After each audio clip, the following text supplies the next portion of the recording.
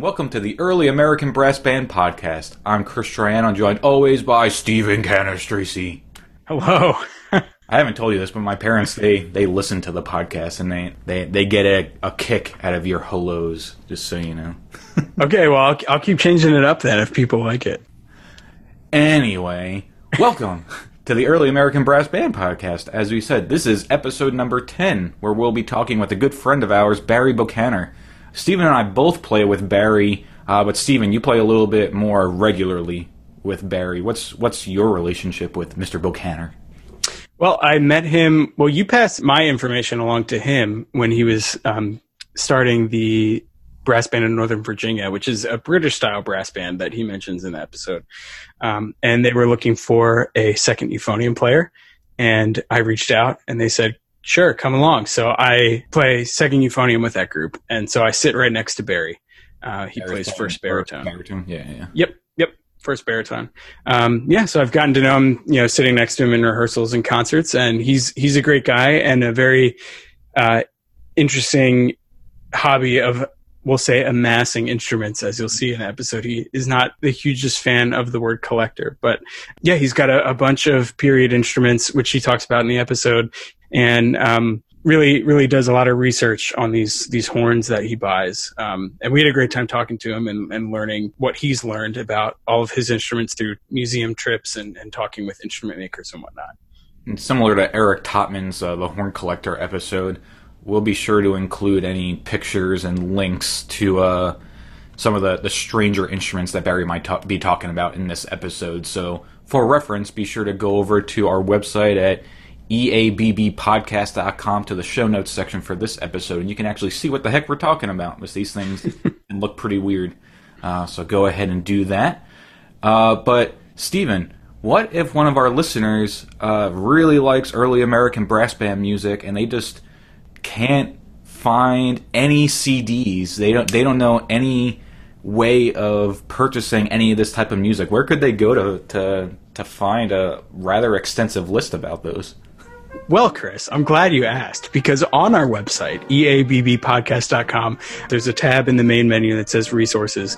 One of those resources is a discography of early American brass band recordings. So you can go there, look at the discography page, and there will be information there as to the band, the album title, what the cover looks like, and a link to purchase it. So if you're looking for some new music to listen to while we're all stuck inside, you can go over there and find a bunch of links to buy some really great albums. And there are also some other resources there, lists of bands who are active, and a very long list of other links that might be interesting to articles, databases, some instrument collections, pretty much anything that might be remotely related. There are some links there. Cool. And without further ado, here is episode number 10.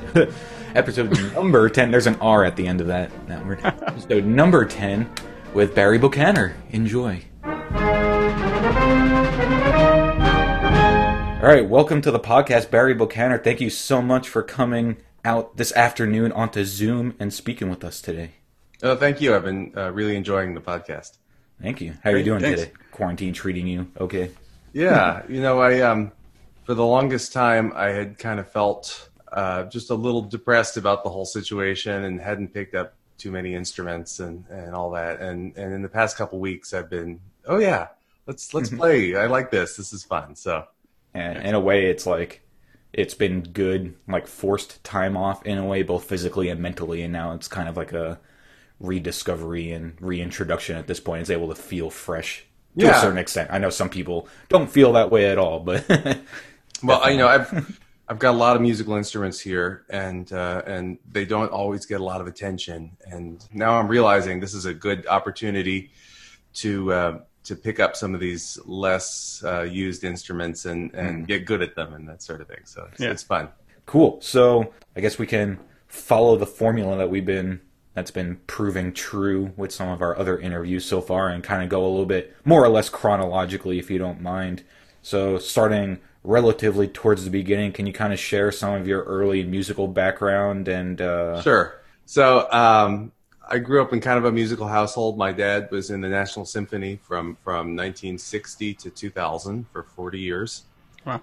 Played clarinet. And so I started on piano real early. That was kind of like, you're going to do this. And actually, one of those, the music world is such a small world. And Denny Edelbrock kind of hit it on the head last week when he was talking to you guys about how you're going to meet all the same people over and over again. And they're going to remember if you did a good job and were on time and all that. Yeah. So in one of those weird little coincidence things, my childhood piano teacher was Marjorie Lee, who was the accompanist on Dr. Bowman's album.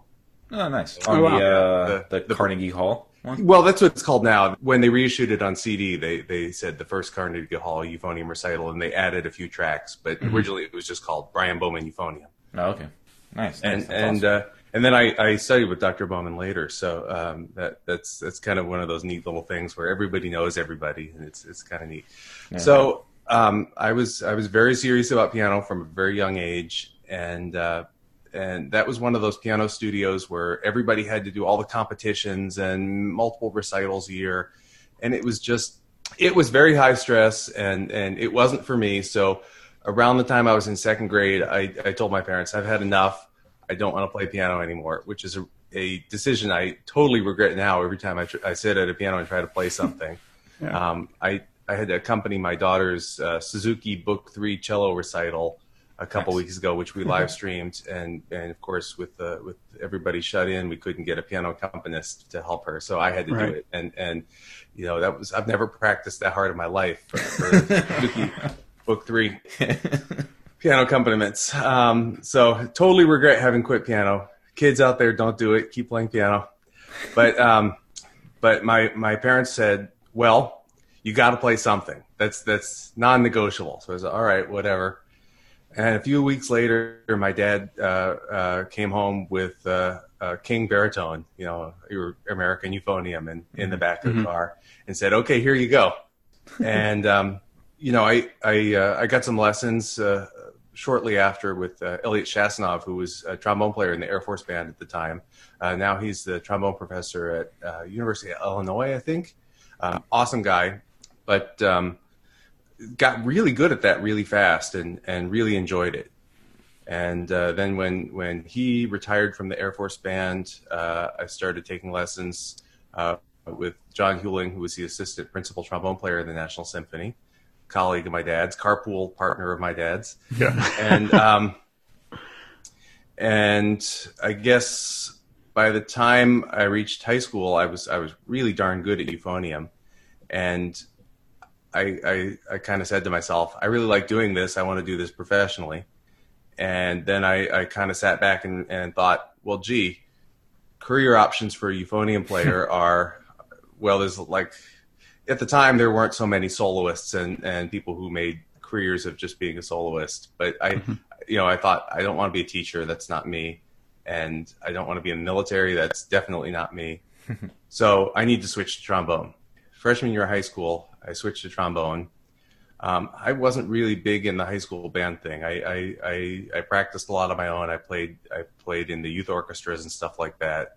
High school band, I didn't even do it a few years.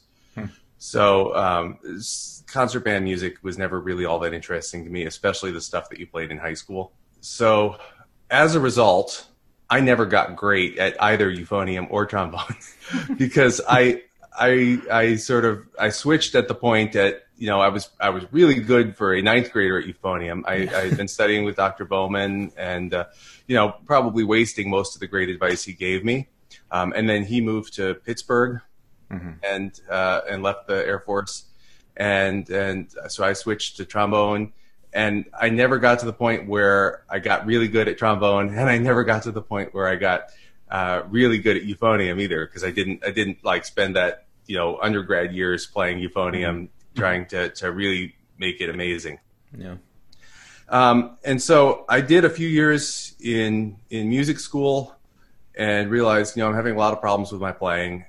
I'm never going to be the kind of person that wins an audition for the New York Philharmonic and scraping together a living as in regional orchestras and stuff like that is a terrible life. I've seen, friends do that. And while a lot of them really, really love the music, it's hard to make a living doing that. Mm-hmm.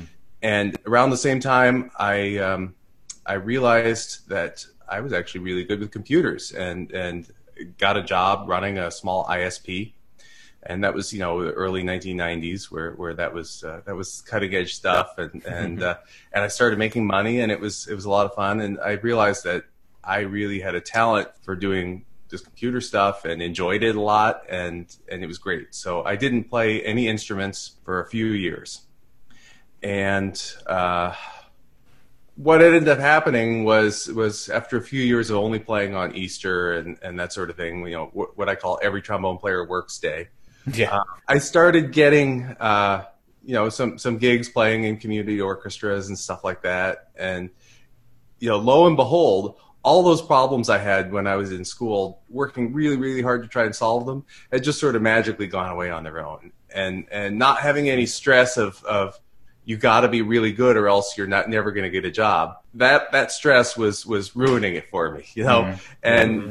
and just being able to enjoy it. I could spend a lot more time. I didn't resent practicing. It was fun. And then I hit upon the early music thing. The deal is, living in DC here, there are so many good euphonium and trombone players around, right? They're all here, especially euphonium. But in DC, as a pretty decent euphonium player, and I can hang. I'm pretty good, but I'm not like you guys. You guys are both amazing. Your listeners might not know this, but you guys are really amazing, both of you. And while I can get together with the people in the service bands and I don't sound out of place, I'm not in danger of winning an audition or anything like that. It's I just don't have the time to put in that level of practice and really get to that point. So what I figured out was that if you're the guy that has all the weird instruments that those people don't own, you can get some really good gigs just because you're the guy that's got the instrument. I guess my journey with early music and what today we call historically informed performance, HIP, is that when I was a kid, I discovered my dad's LP of that Gabrielli album with the Chicago and Cleveland and Philadelphia brass sections. Everybody knows that. Everybody discovered that at some point when they were a young brass player and got really excited about it. And then, listened to the Empire brass version and the Canadian brass version. And they're awesome. The playing is just incredible. But I made the mistake of telling my dad, hey, go get me more Gabrielli CDs. and he got me some that were played on original instruments. The Hesperian 20 had one that I had, and Gabrielli Consort had one that I had. And when I listened to those, it was just completely different music. And I really got excited about that on those instruments. Not only just the instruments, but the way of playing those instruments and the style of playing those instruments. It was really special to me. And now, I can go back and I can listen to the Empire Brass recording, and it's fantastic playing, but it doesn't get me excited. And when I go back and I listen to a fantastic early music group like Concerto Palatino playing that same music, that is really, really exciting. And part of that is the fact that the modern instruments are designed to work in a giant orchestra, and they're not designed to work in a chamber setting like that. And they just don't have the sensitivity and the way the timbres work. It's very, very different. So I got really interested in that, and then I purchased, at the time as a young professional, when I was just getting my career started, I couldn't afford really expensive instruments like fancy German or Swiss sackbuts. For those of you who don't know, a sackbut is basically a word. It's a word that they used back in the 17th and 16th centuries. But these days we kind of use sackbut to denote that this is an early trombone that we're talking about and not a modern trombone. So I couldn't afford a sackbut, so I went and got a cornetto. And there's a company called Christopher Monk Instruments in England that makes plastic cornetos. They're the company that kind of started making the first reproduction cornetos in the 20th century. When were they producing those instruments? What time period was this kind of? Well, they still make them, but I think they started doing those in the 1960s. Oh, okay. That's kind of when the whole rebirth of a lot of this early music happened. I didn't know plastic brass instruments were being made that early on. I thought that was a relatively new thing that was being done.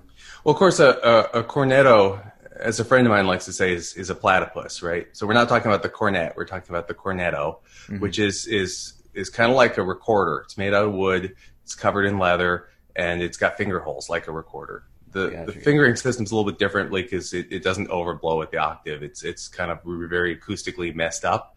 But if you hear one of the people who are really great at playing them, they're amazing. So a plastic cornetto is closer to like a plastic clarinet in how it's built, rather than the way like a plastic trombone is made or a plastic trumpet is made. So this really doesn't have anything to do with American brass bands, but it was kind of my point of entry into the world of hip, you know. And I made the mistake of taking this plastic cornetto to orchestra rehearsal one day that I was going to be a little early for, and just pulled it out in the church and was playing a little bit. And the tuba player in the orchestra heard me. And the tuba player in the orchestra was Bob Planch. And I don't know if you guys know Bob Planch. He's kind of a central figure in the early American brass band because he was one of the first people who was doing repair work on these instruments and things like that. He just recently retired, I think, from instrument repair, right? Yeah. So Bob, amazing guy, super nice guy, was actually my dad's seatmate in the Army Field Band in the 1950s on their tour bus. Nice. So before my dad was in the NSO, he was in the field band, and then I think Bob went into the Pershing Zone after he was in the field band, and was a fantastic tuba player, and also subbed with the NSO a lot and that sort of thing. So Bob played in all those community orchestras at the time, and he saw me playing this cornetto and said, "Oh, hey, I have this early music group I play with," because he plays Serpent. Why don't you come play with us? And so I got on the phone with the woman who ran that group, and she said, "Oh, do you play recorder?" And I remembered back to second grade and said, "Why, yes, I do. I do play recorder." So I ordered a nice wooden recorder and started practicing on that. And that was a fun group to play with. But I kind of got to know Bob better than I had known him, and he said, "Well, gee, I have this quintaclave. Do you want to borrow it, and then you can come play with us on quintaclave?" And if you don't know what a quintaclave is, it is an alto ophicleide. It's in E flat or F, although I've never seen an F. All the ones I've seen are E flat, but it's probably one of the most rare brass instruments you could possibly look for. I've seen maybe 2 of them for sale my entire life. I've seen available for sale. So I've seen more sudraphones for sale than I have seen quintaclaves for sale. And so he lent me this beautiful instrument, and we would have a quartet we'd play. Now, Bob would play bass ophicleide, and I would play quintaclave. And Bob had a friend who had a E flat keyed bugle and a B flat keyed bugle. So we went through a few different people who were playing the B flat keyed bugle. We were just sort of trying to figure out how to play these instruments, especially the keyed bugle players, because that's not an easy instrument to play. And that's not a particularly historic ensemble either. You don't find much music that was for a quartet of keyed instruments. So we just arranged whatever we could find, or put choral scores in front of us and did the transposition or whatever, just to have something to play, and it was fun. But I really took to this quintaclave, and I really enjoyed playing it, and I got really good at it. So would you say that quintaclave was then your first gateway into actually playing a historical specific brass instrument? Well, cornetto is a brass instrument, but it's not sort of one of the traditional. Quintaclave was my first gateway into playing a brass instrument. Right. Because brass instrument means lip reed, right? Most of them are made of brass, but it doesn't necessarily mean they have to be made of brass. So from there I met the people who were at that point running the Washington Cornet and Sackbut Ensemble.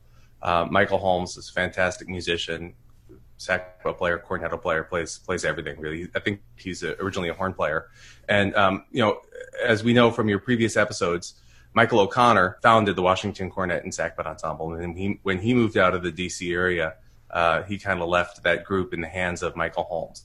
So I started going to their concerts and kind of just sort of hanging around and saying, "Oh yeah, I play cornetto too." And lo and behold, one day they actually let me play in a concert. And Nice. And probably one of the most terrifying things I've ever done is play cornetto in a concert with people in front of me, because as a low brass player, that is a very, very difficult instrument to play. I could make it sound decent if I practiced it alone for about 2 weeks straight. And then I do, one day doing something else, and then it's all gone. I got to start over again. So I started hanging out with them, and eventually I went and bought my own sack butts and became a regular member of that group, and that's something I really enjoy. It's a fantastic group. So that was kind of my main entry into the world of early brass. But then Michael Holmes, who was the director of the Washington Cornet and Sackbut Ensemble, said, "Oh, hey, you play valves, right?" And I said, "Yeah, started on euphonium." And he said, "I'm going to introduce you to my friend Mike O'Connor, who's got this group, Newberry's Victorian Cornet Band. They need somebody." And so I talked to Mike O'Connor, and he said, we're going to the Vintage Band Festival in Minnesota, and we're going to play as Newberry's Victorian Cornet Band, and we want you to play tenor horn. For people who are familiar with your podcast, they know that tenor horn is a B-flat 9-foot instrument. In modern parlance, the British nomenclature, tenor horn is a E-flat instrument. Yeah. It's what we call alto horn in the U.S. And so we went and did several days of rehearsing, and then went to the Vintage Band Festival in Northfield, Minnesota, and played as Newberry's Victorian Cornet Band, and I just loved it. It was fantastic. The music is really, really cool. The instruments are fun to play. And so then I was a member of the Newberry's Victorian Cornet Band from that point forward, I guess. And you were featured as a soloist on their first recording, right? What were you playing? Sure. Well, it's a opera aria from Franz von Suppé from an opera called Fatinitsa. And from what I can gather, the opera is about a Russian soldier who dresses up like a woman, and then the general falls in love with him. And all right. Okay, there's a big love triangle from there and everything like that. And the name of the piece is My Native Land. And I think I went to IMDb or IMSLP and tried to figure out where in the opera this falls and what's happening, and I couldn't find it. It's not in the score for the opera. So I think it might have been one of those numbers that was inserted into the opera at some point later. Mm-hmm. Michael got the music from the Library of Congress. There's a band arrangement there, and there's also a piano arrangement of it. Okay. And it quite clearly on the music that's in the Library of Congress says, from the opera Fatinitsa, Franz von Suppé, but it's not in the score for the opera. So it's basically one of the characters singing about his home, right? Mm-hmm. And the tune has also been used as sort of a patriotic song in Austria. It's called O du mein Österreich. And it's kind of a slow tune, and so I added a few little ornaments here and there. But you were playing it as a vocal, like off of a vocal score of it, or this was written? No, it's a band arrangement that Michael got from the Library of Congress. So it was a 19th century band arrangement that they actually played back then. Awesome. Gotcha. And so it was an actual baritone solo. And so I'm playing that on the 1900 Boston baritone that I got from Michael, who got it from Eric Topman, and subsequently put thousands and thousands of dollars into making it like a new instrument. Yeah. But yeah, it's a beautiful little piece, and I'm trying to impart upon it some of those 19th century ideas about phrasing and things like that. But mostly I'm going, please don't make these G's be too flat. Because like we mentioned, those 19th century instruments, they're lovely playing instruments. They're really sweet in ways that modern instruments can't be. but the intonation is the one thing that they really hadn't quite figured out yet. Yeah. And so it's a really neat little piece. Now, most of that album is music from Thomas Coates, who you talked to Michael about, who's a really cool composer. But that's a nice little interlude on that CD of just some beautiful music. And the band, of course, everybody in that band is fantastic. They did a great job with it. So I'm really happy to have had the opportunity to do it.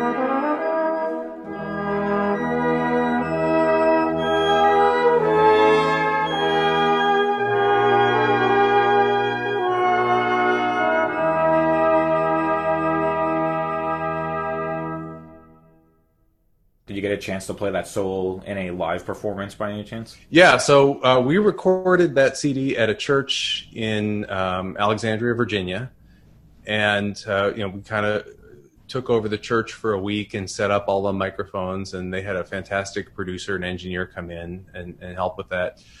And as kind of a thanks to the church, we played the whole program live for them at the end of the week for the members of the church there. So, and that's on YouTube actually.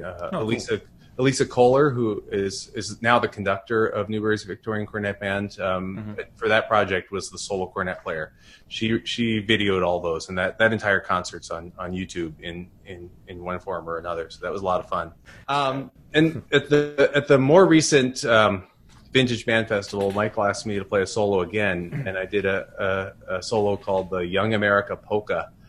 And was just all triple tonguing. And I mentioned before how, one of the things I enjoy is growing as a player and just learning the stuff that I'm not good at. And, I've always had trouble with articulation. So he sent me a few scores and said, which of these are you interested in doing? I looked at the one that I can't possibly do this because it's triple tonguing at super fast speeds for 2 minutes straight. And I said, that's going to be the one. Let's do that one. Yeah. Awesome. Like I said, it's amazing how that practice thing actually works. And yeah. Who would have thought? That's awesome. Yeah. Cool. So the My Native Land, though, funny enough, there's an album from 1974 that the wind section of the Berlin Philharmonic did of 19th century Prussian and Austrian marches. And it's a famous album. It's a double CD now. But I was listening to that, and like the second track on that is that tune made into a march. Oh wow! So like I said, it's been sort of made into a patriotic song in Austria. And so there's a march, rather than it's bum bum ba ba ba bum ba da da. Nice. So I kind of put that on when I got that. I was like, wait a second, I know that song. Yeah. That's awesome. That's really cool. Had you heard any of that type of music before sitting in with them for the first time? I don't think so. Like I said, I was never a big band music person. I was always more interested in orchestra. Yeah, and it seems like up until the time you started playing with the Newberry group, you were kind of on the earlier side as far as the repertoire goes. Absolutely, yes. Yeah. So O'Connor kind of pushed you back about 200 years into your brass playing. Yeah. Well, historically informed performance has long been sort of Baroque music and Renaissance music. Mm-hmm.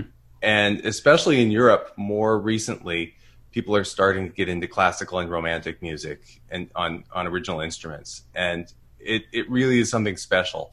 There's not a whole lot of it happening in the U.S. I was lucky enough to play in a group based on Mike O'Connor's recommendation. He recommended me in Boston. There was an orchestra called Grand Harmony, which was doing romantic orchestra stuff on period instruments, and they had me up to play Ophicleide, doing the whole Mendelssohn Midsummer Night's Dream suite, and that was really, really cool. It's a little bit unnerving playing Ophicleide in an orchestra like that, because you have all these string players who are all Juilliard people and have beautiful instruments, and all these wind players who are just amazing and can make the most beautiful sounds out of your instrument. And there I am honking along on Ophicleide, making burp noises, Yeah, seriously.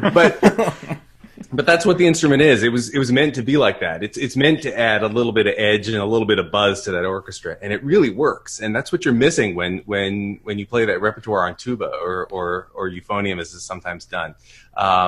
It just doesn't have that buzziness that the composers knew what they were getting when they wrote that stuff. So that's a lot of fun. My fiance, a flute player, and her mother would probably 100% agree that the brass instruments are adding burping noises into a beautiful sounding orchestra. That was very accurate to what I think they would say as well. Yeah. Mm-hmm. Now, the reason why we use the term historically informed these days is because we don't know exactly what it sounded like, right?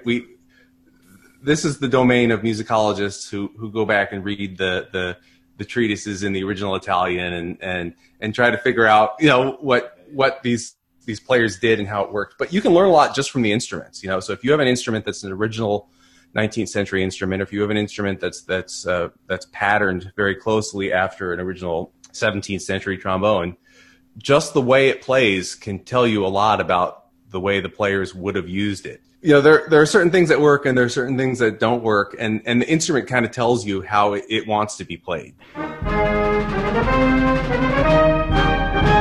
Going back to when you were playing in Michael O'Connor's group with Newberry for the first time, you were saying how you had only recently, I guess, begun acquiring like sackbuts around that time. So when you were playing with Newberry, were you borrowing an instrument from O'Connor, or did you go out and get an instrument just for that ensemble also? Yeah, so the first time I played with Newberry's, I played tenor horn. And Michael supplied me with a Champion silver piston B-flat tenor horn. And Champion silver piston was basically an imprint of Lyon and Healy in Chicago. Of course, Lyon and Healy makes harps and things like that still today. But at the time, they were a big music store, and they bought instruments from what today would be the Czech Republic, and put their name on it. And so he has one of those, and I find that the earlier instruments are better playing instruments than the late 19th century instruments. They kind of lost something when they started switching over to piston valve instruments at the end of the 19th century. But it was a fun instrument to play, and if you just pick it up and try to play it like a modern euphonium or something like that, it's going to sound terrible. But the instrument has something to teach you, and if you sit down with it and try to figure out how it works, you can actually make it sound really cool. But so I borrowed that instrument, and I arrived and I played that, and we had a great time. And that was the 2010 Vintage Band Festival in Northfield, Minnesota. But a gentleman named Paul Niemisto set up this Vintage Band Festival, and basically bands from all over the world come in. And the vintage part is partly that the festival is kind of an old time festival, and they have modern concert bands and brass bands, and there's a modern brass quintet that's sort of in residence there every time. But there's a lot of bands that are doing the reenactment thing. The Dodworth Saxhorn Band has been there out of Michigan, and the First Brigade Band from Wisconsin, and of course Federal City Brass Band has been there, and the Newberry's Victorian Cornet Band, I think, has been every time they've had one of the big every 3-year vintage band festivals, and it's a really, really cool event. And Northfield, Minnesota is a very 19th century kind of town. Northfield, there's 2 colleges there. And I don't even remember the names of them. I'm sure somebody could figure it out quite easily. But so it's kind of a college town, but it also is like little small town America, perfect encapsulation of that Midwestern 19th century town. Yeah. And actually, Northfield is famous because in the late 1860s, Jesse James came and tried to rob the bank there, and failed. I think the bank teller said no, yep. and they didn't know what to do, and some shooting happened, and that was kind of the beginning of the end for the James gang, right? Mm-hmm. They all split up, and some of his gang was captured. I think it took a few more years before Jesse James himself was captured, but it's. And I'm not a huge history nerd or anything like that, but it's so romantic. This little town where all these things happened in the 1870s and 1860s, and the buildings are all the same. And now it might be a frozen yogurt shop or whatever, but this is that old 19th century building, and it's really, really cool. So it's neat to be there for a few days and put on something that approximates what they would have worn, and get in a big circle in the park and play the music, the way that a band concert would have happened in the 19th century. Yeah, right. For sure. That applies to both that town in Minnesota, but then also to Civil War brass bands playing like in the field in reenactments and stuff. We're referencing Michael O'Connor a lot in this episode, but in his episode he was talking about when he was playing with I think it was the 26th Impression, as opposed to Federal City, but they were out in the field playing and saying how reenactors were coming over and saying how much more authentic they've made the experience of reenacting, I think, Gettysburg that time. So just being having the instruments, the uniforms, and then being, where it happened, kind of thing, similar to what you were talking about in Minnesota. It adds a lot. It does. Now, I'm not big into the reenacting thing. I went and bought the uniform, and I got a nice one because I wanted to do it right, and that's who I am. But but I don't like camping. I don't like being outside. I certainly don't like being outside in the summer in a wool dress, dress. Oh, yeah. It's rough. And bugs and the food and I need a certain level of privacy with the bathroom. All those things. That's not for me. So I'll do Civil War events where it's a ceremony at the in the middle of downtown Rockville or something like that. But but I'm not so into let's go camp at Appomattox for 3 days and live in a tent. That's no, that's not for me. I like the music. The history's exciting to me, but it's not that exciting. So that's another draw then to the post-Civil War brass bands. Right? Yeah, absolutely. Yeah. So you've played with Newberry's. Were you involved with Michael O'Connor's Civil War band, the Coates Brass Band, as well? Yeah. So I'm on that record. So I think we did that Coates Brass Band record in 2011. If I'm remembering correctly, we did that shortly after the first Vintage Band Festival, and while the first time I played with Newberry's, I played tenor.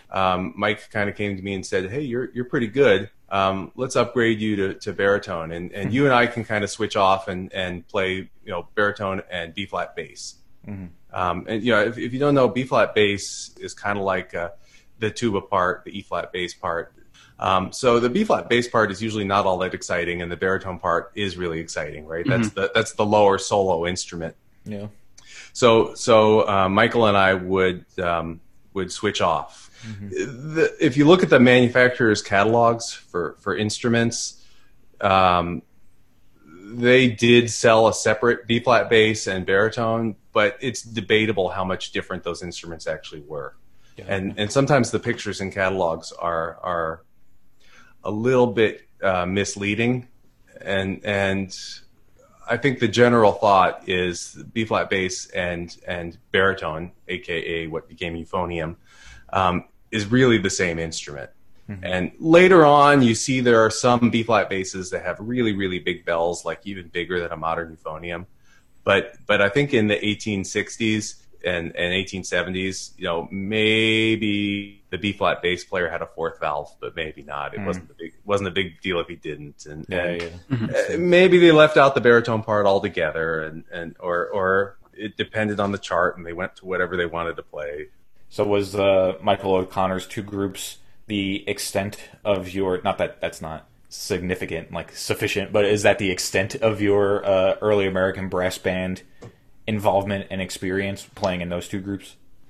Well, Yari Villanueva, who you had on, has also called me on occasion to come in and play with the Federal City Brass Band and the 26th North Carolina group. So I've done that a few times. I wouldn't say I'm kind of a regular member of his band. Gotcha. So the first time you played with Newberry's, you borrowed the horn from Michael O'Connor. At what point did you start kind of amassing your mid to late 19th century arsenal of brass instruments? Yeah, these instruments are not easy to find. They don't show up every day on eBay. There's a lot more cornets than there are baritones and tubas. And, you know, I have a theory about that too. You know, there were a lot of like brass drives for World War I and World War II to make cartridge brass. And I think a lot of these instruments just sort of ended up in the dumpster because they were big, they took up a lot of space. And the cornets, you know, Grandpa's cornet was easier to leave in the closet just because it took up less space. And the larger instruments, there are just so many fewer of them around. What I figured out was that the 1870s instruments are practically the same instruments as the 1860s instruments. And they're a lot cheaper just because, you know, nobody's carrying it around saying this was played at Antietam or anything like that. True. You know? Right. So I started finding a few of the 1870s instruments, and I think the first one I bought was a Boston tenor horn. Actually, I had bought a Pepper from 1870s, a Pepper baritone, and I traded that with Michael O'Connor after the 2013 Vintage Band Festival. So we did the 2013 Vintage Band Festival, and for that I used Henry Diston, Philadelphia baritone that belonged to Steve Lundahl. I had this Pepper, and I had it with me, but it was a little earlier because Newberry's is sort of nominally we play stuff in Newberry's from the end of the Civil War up to the advent of the Sousa Band, right? That's the tagline: end of the Civil War to the advent of the Sousa Band. So 1882, then. Right. Yeah. But really, it's an 1880s kind of band, right? And so that 1870s Pepper baritone I had bought wasn't quite the right instrument. So I was using this Diston baritone, gorgeous instrument. Funny story about that too, though. Steve Lundahl, fantastic trombone player, multi-instrumentalist, has a beautiful collection, including some Adolph Sax instruments. Let me use this instrument, but he's a trombone player and doesn't really understand the care of valve instruments. So I'm staying with my dad, who played clarinet in Newberry's Victorian Cornet Band, in this dorm room in the college in Northfield, Minnesota. And, you know, we just played a thing, and I'd done a solo in that concert, and I said, you know what, the valves on this are terrible. I need to take this apart and do the full clean out. And I started cleaning it out and scrubbing out the valves and everything like that. And these cork, you know, we use felts in brass instruments these days to space out and kind of provide damping so that you don't just get metal on metal sounds when you're using the valves. Right. These original corks from the 19th century just started falling apart as I'm trying to wash these pistons. Now, I'm being extremely gentle and stuff like that, but these have been in there for well over 100 years, and they just weren't having it anymore. Yeah. So I had to improvise and make new felts out of little bits of college towels to make the instrument work. And luckily, a little bit later that week, there was a brass repair person who was kind of hanging out. And I said, do you have any felts? And we kind of looked at the instrument and figured out what it needed exactly in terms of spacing and put some modern felts in there. But that's, yeah, you got to be careful with those. Nerve-wracking, I'm sure. Yeah. Yeah. So I totally got off on a tangent there, but what I was saying was, after the Vintage Band Festival was over, Mike O'Connor looked at this Pepper baritone that I had and said, that instrument is not a bad Civil War instrument. It's 1870s, but it's got that very tall bell stack, and it's not out of place. I don't have one like that. Do you want to trade? And Michael had this Boston baritone that he'd been playing that I really liked. I had tried a few times, and it was in those times where we didn't think twice about handing brass instruments back and forth and sharing viruses, right? Yeah, exactly. Right. I tried it and I really liked it. So I said, sure. And so I traded. And I think Michael got that instrument from Eric Topman. So that was kind of the first instrument that I really liked that I owned myself was that Boston baritone, which is really shaped very much like a modern euphonium. It's 3-valve instrument, but it's a piston instrument. It's got that kind of squat shape that the modern euphonium has. It's a little bit smaller bell, but for all intents and purposes, it's a modern euphonium. Yeah. And that's got a serial number on it, that one. And that one was made in 1900. So it's a little bit later, but it's the same instrument they were making in the 1880s. Gotcha. It appears in their 1880s catalog, right? So so not updating it a whole lot. Right. Which was kind of the downfall of Boston is they didn't update anything. I can go into Boston if you want to talk about Boston, because I kind of like them. So that was kind of the first one I got, and I kind of said, these Boston instruments are really cool. I like them.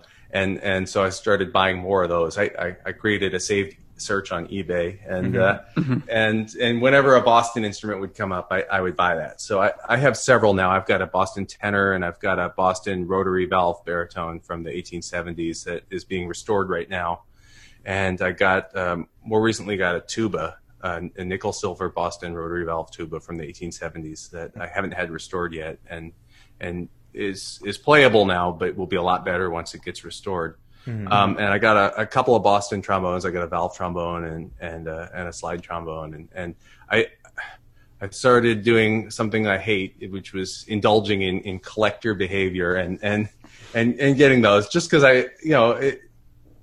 it worked for me, and I like that. And they're really, really nice instruments. So your focus is definitely Boston, but what's up with the stigma with the term collector? Why don't you characterize yourself as a Boston instrument collector?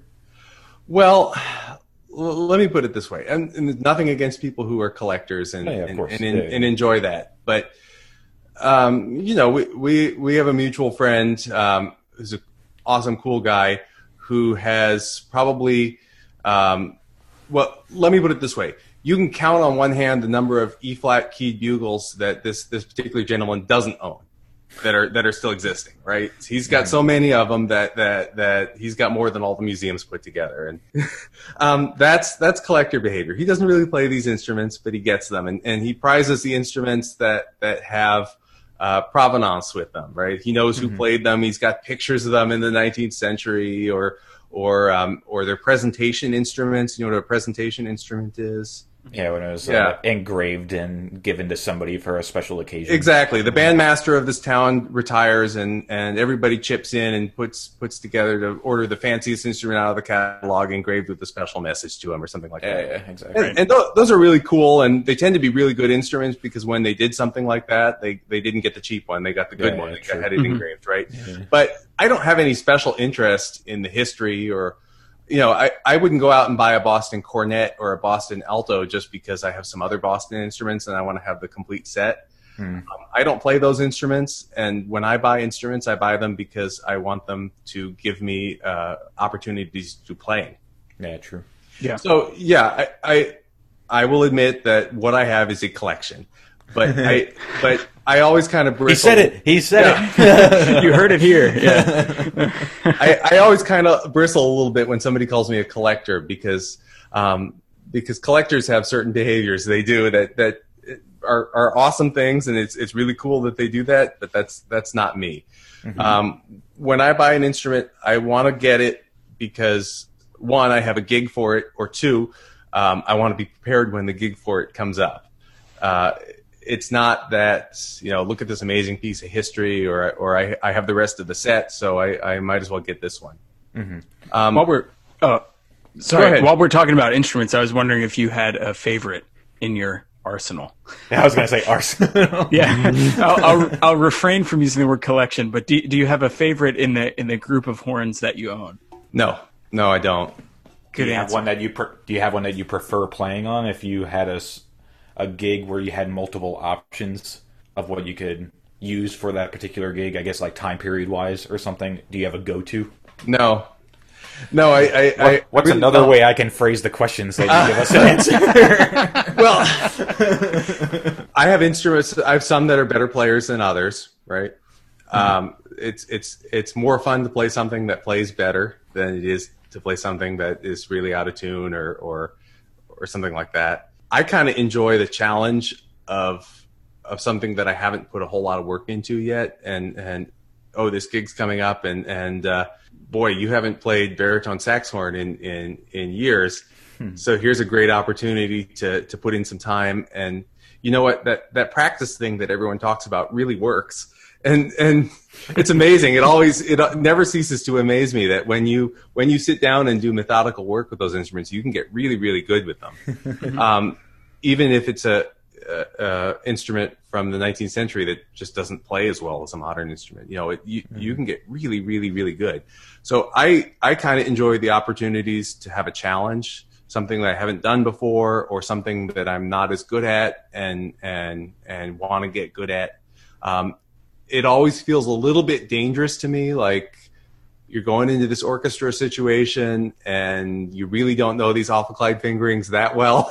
And that's exciting to me, Yeah. where you put in all this practice, but there's still this little bit of edge there where anything could happen. And maybe that's not healthy, but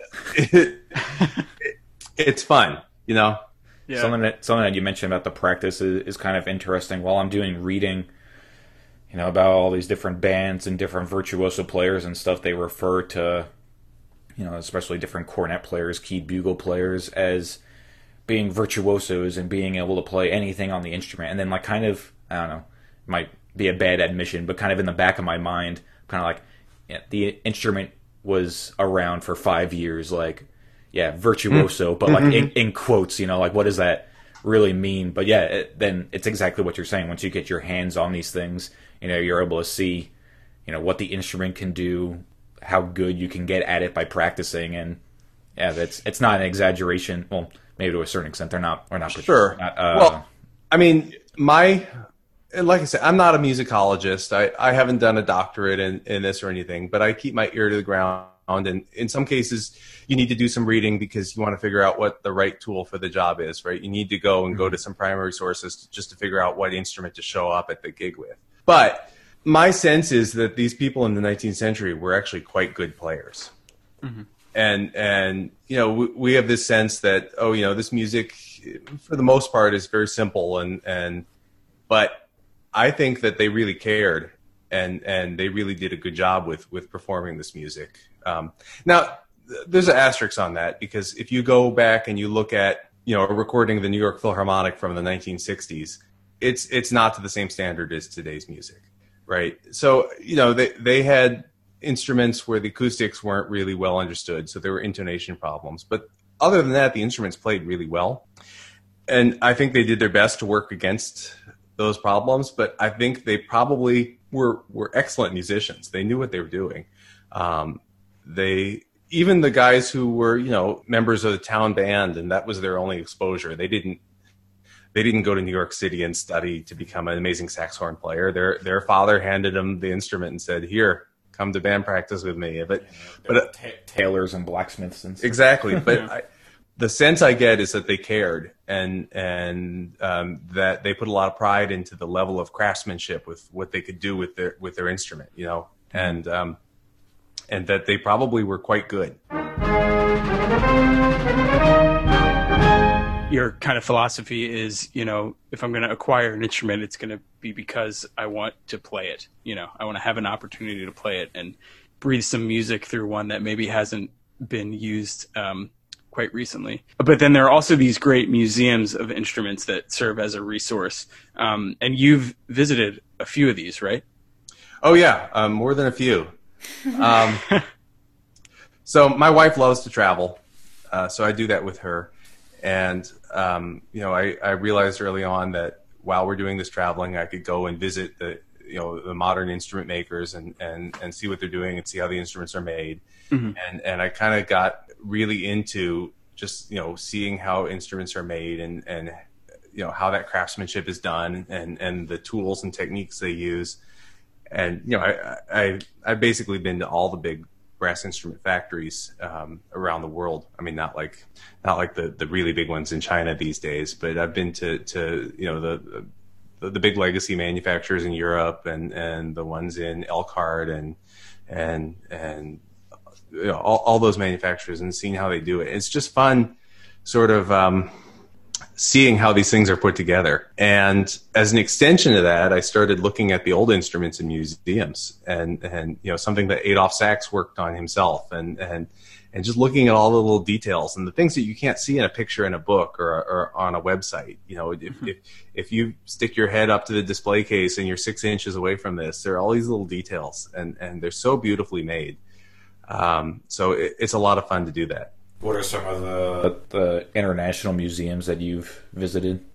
Well, the Musical Instrument Museum in Brussels I've been to several times, and recently I got a little bit of a behind the scenes tour there.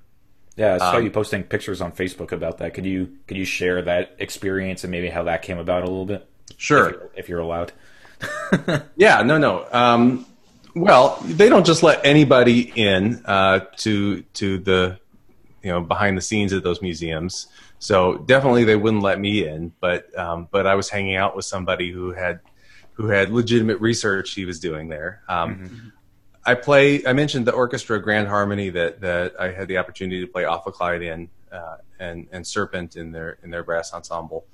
And there's a newer group called Teatro Nuovo, which is a lot of the people from Grand Harmony, but it's run by an amazing conductor named Will Crutchfield, who really understands. He's gone back and listened to a lot of the recordings of 19th century opera, the very early recordings, and figured out how they do this opera singing. So this group is I was lucky enough to be asked to play in this opera orchestra, and year before last we did an opera called Medea in Corinto by Meyer, and I got to play Serpent on that. And it was made clear that I'd be asked back the next year, and we're not quite sure what the repertoire is yet. So just have the right instruments. And 19th century Italian opera, there's a lot of different instruments that you could use. Mm-hmm. And so I kind of said, well, gee, if you get the email that we're going to do this opera this summer, and you're just starting to look for the right instrument to do that at that point, that's going to be too late, right? Because it takes time for somebody to make an instrument, or these things might come up on eBay or an auction house or something like that once every few years. So you have to be prepared with the right instrument for the job. So I figured out that for a lot of Italian opera, I was going to need a bass horn. And the bass horn is kind of the missing link between a Serpent and an Ophicleide. Okay, it's more of a Serpent. It's made of wood, but it's got some metal parts. It's got like a metal bell on it, and it's got finger holes and maybe a few keys. But it's shaped more like an Ophicleide. It's got that bassoon shape. It's made more like a bassoon. It's like an upright serpent kind of thing. Exactly. And there are a lot of different names for bass horns in the 19th century. And there was a lot of different stuff tried. The 19th century was like this big laboratory for brass instrument experimentation. And and this is one of the other things that's fun about going to museums, is there were so many different things they tried and abandoned, and a lot of them are really quite strange. That it's just neat to see them and look at how they did things. So my luthier, who I had make a bass horn for me, is Pierre Ribot, who's one of the best serpent makers currently. He is probably the only person at the moment who can make you a bass horn. So if you can't find an original, or you don't want to deal with an original and patching up all the rotting wood and all that that plagues some of those originals, he's the guy that can make you one. So I sent him an email and said, I'd like you to make me a bass horn. And then he finished it several months later. Actually, I think it was over a year later. And said, okay, how do you want to ship this? And I said, well, the easiest thing might be just for me to come to Belgium, because he's in Brussels, and pick it up. And he said, great, I'll make you a case. And so I showed up just this past February in Brussels, and he said, oh, well, I've got some business at the Musical Instrument Museum, and that's probably one of the best musical instrument museums in the world, one in Brussels. And would you like to come along with me and check it out? So he was measuring some original bass horns there. Nice. That they have, because he's wants to refine his design and make it even better. And if you've got legitimate research business, then museums tend to let you in to look at these things and maybe even play a note or two on them. Usually not, but sometimes. So it was absolutely amazing. The museum in Brussels probably has more instruments in the storage room in the back than they actually have on display. Wow. And they've got some of the Adolphe Sax 7-belled sax horns and that sort of thing. Sax was a craftsman, and he had a small little shop, and he turned them out, but there were big factories too, companies like Gautreaux and things like that, which could make a lot more instruments than he could, and started doing it. And I think Sax was annoyed that hey, these are my patents, even though maybe he didn't do all that much as far as innovating. It's still that rubbed him the wrong way. And so the later sax horns, the sax horn nouveau, he started doing the bell front thing, kind of like the 20th century bell front American baritones, the recording tubas and things like that. Yeah. And he started doing things with this 6-valve system that persisted on French quote unquote sax horns into the 20th century, and things like the French tuba. And he started, putting a tuning slide in the lead pipe, which was completely contradictory to his original thought of making a lead pipe that was straight and as short as possible.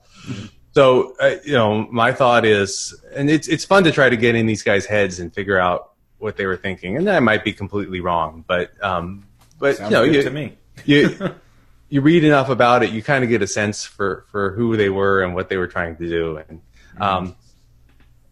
so nobody go and write anything official based on my thoughts or anything like that. But no, but it makes logical sense, and it's well, and you can get in trouble that way because sometimes you try to put a easy, convenient button on something and say this must have been what happened, and then later on you figure out that reality was quite a bit more complicated than the way you thought it was. But yeah, definitely.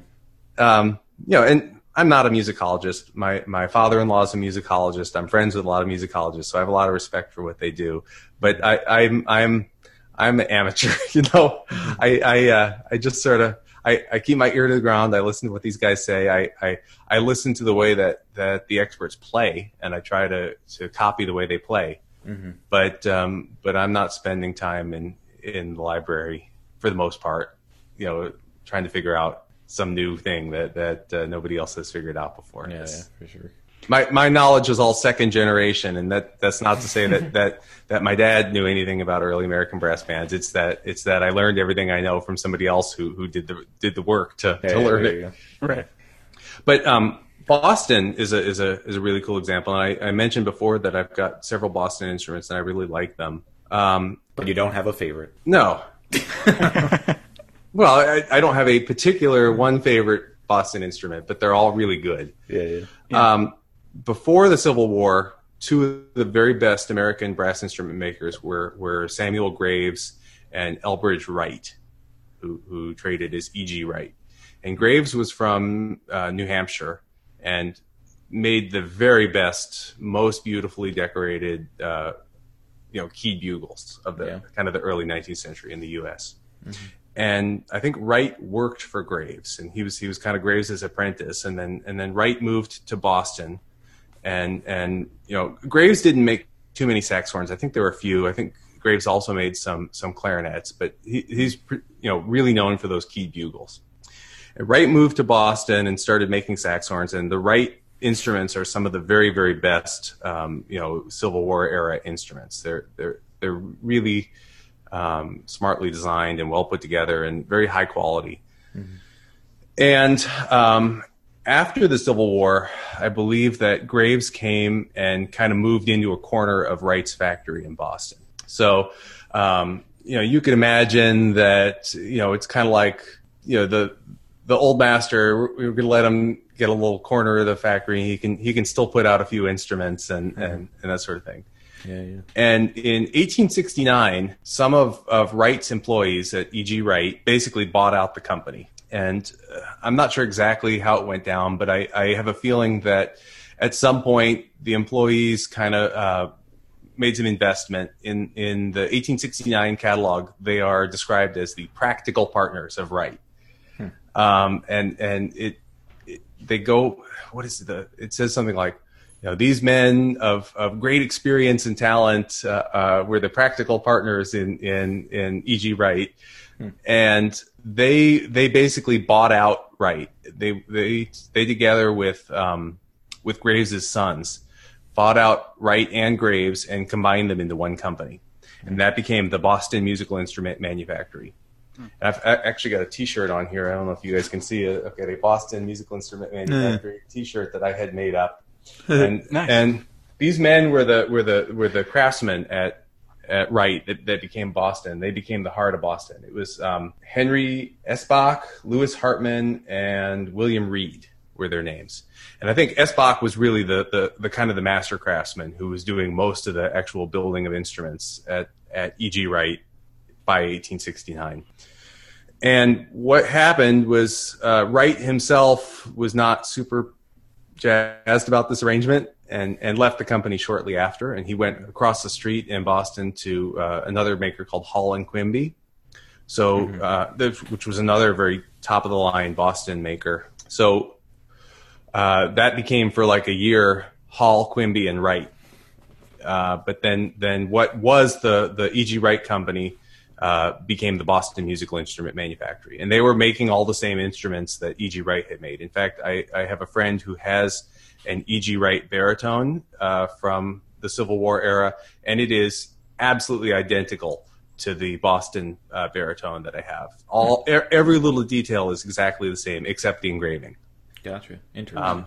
So, anything that says Boston on it is at least 1869. So that's one of the reasons I know that in the early 1870s they were making the same instruments, at least some of the same instruments that they were making in the Civil War. Mm-hmm. And the over-the-shoulder instruments still are in that 1869 Boston catalog. Now, Boston, was really then Esbach's company, and Esbach was the genius instrument maker. And he really designed the very first really good piston American cornet. That was the Boston 2-star, and then later the Boston 3-star cornet. And that was sort of patterned after the good French cornets, the Courtois and F. Besson cornets that were being made in the late 19th century. But he did some real development of his own, and that was kind of the first cornet that was a decent American cornet. And in fact, Herbert L. Clark's first professional instrument was a Boston 3-star cornet. Oh, nice. Now he's famous for playing other brands of instruments later in his career, but that was his first professional instrument that he bought himself. And the Kahn Wonder Cornet, which came out I think in the late 1880s, is a pretty, and that's the instrument that made Kahn's name, that made Kahn the juggernaut that it is, was the Kahn Wonder, right? Mm-hmm. That was a pretty literal copy of the Boston. So, Boston has this place in American music history that's big, Yeah. They were really high quality maker at that point. Now, what ended up happening is all the original partners in Boston started dying, and as what tends to happen. Yeah.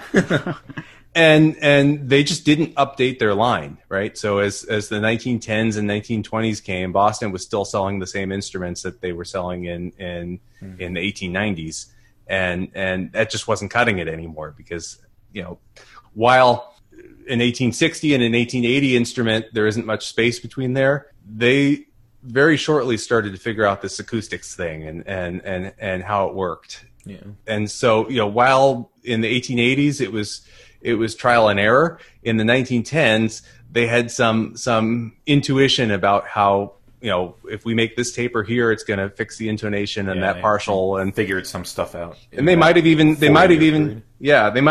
known some of the math at that point too, right? Mm-hmm.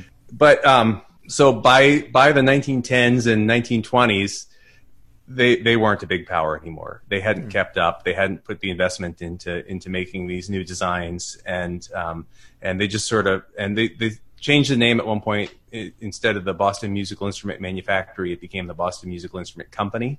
Mm-hmm. But it wasn't a big deal anymore, and eventually they got sold to a music publisher, and it, rather than getting absorbed into another maker or something like that, like a lot of these do, they just sort of petered out and they don't exist anymore, and they're not they're not really a big part of the 20th century instrument story, Yeah, true. Makes sense. No, it's interesting, and it shows that the way you speak about it and the knowledge you have makes sense why you're drawn to these instruments also.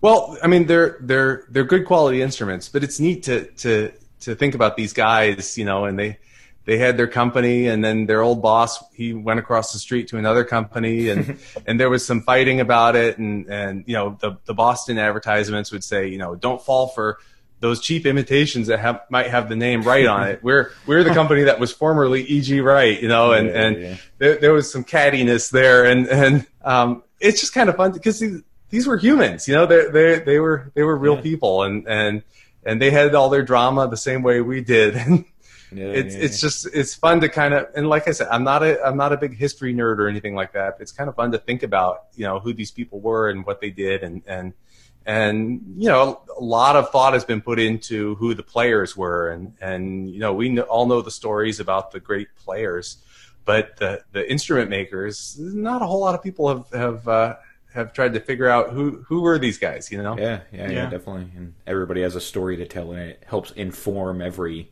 aspect of playing, for sure. Mm-hmm. Definitely. So Barry, thank you so much for coming onto the podcast this afternoon. It's been really, really awesome chatting with you and getting to hear your insights of your experience and your opinions. We're wondering, despite the pandemic and all this kind of stuff, people still are trying to work and get things going. So we were wondering, do you have any projects or anything kind of going on with you right now that you want our listeners to know about? We'll certainly go out and buy the Coates Band CD and the Newberry's Victorian Cornet Band CD. We actually recorded a second Newberry's Victorian Cornet Band CD 2 years ago, and we're still trying to get that out. So your purchase of the original one will help with that, I think.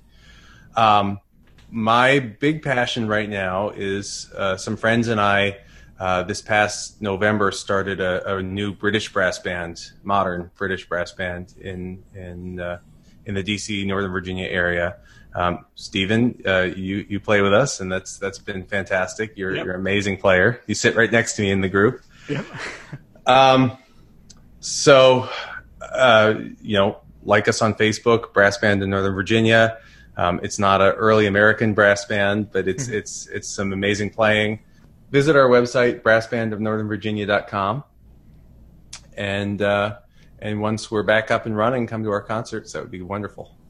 Cool. All right. Well, thank you so much, Barry. It's been awesome. Great chatting with you. Hopefully we can get you on the podcast another time. I know that there's still more that we could talk about for sure. I think I've used most of my stories already, but sure, I'd love to. Thank you. Thanks for having me. It's been fun. And I really enjoy listening to the podcast. A lot of great information. All right. Thank you so much, Barry, for speaking with Stephen and I about all your experiences and travels. Yeah, definitely great to get the perspective of someone who's actively out doing historically informed performances, and especially someone with as wide array of experiences as Barry. If you like what you're hearing, you can find us online on our website at eabbpodcast.com. There are a bunch of resources up there. There are show notes for each episode. We're also everywhere on social media, so that's Facebook, Twitter, Instagram, and especially YouTube. We're really focusing a lot of effort on putting some exclusive content up on our YouTube channel, so it would really help us out if you went over there and subscribed, and that way you can stay up to date on everything we put out. This episode's featured album is by Newberry's Victorian Cornet band, Thomas Coates, the father of band music in America.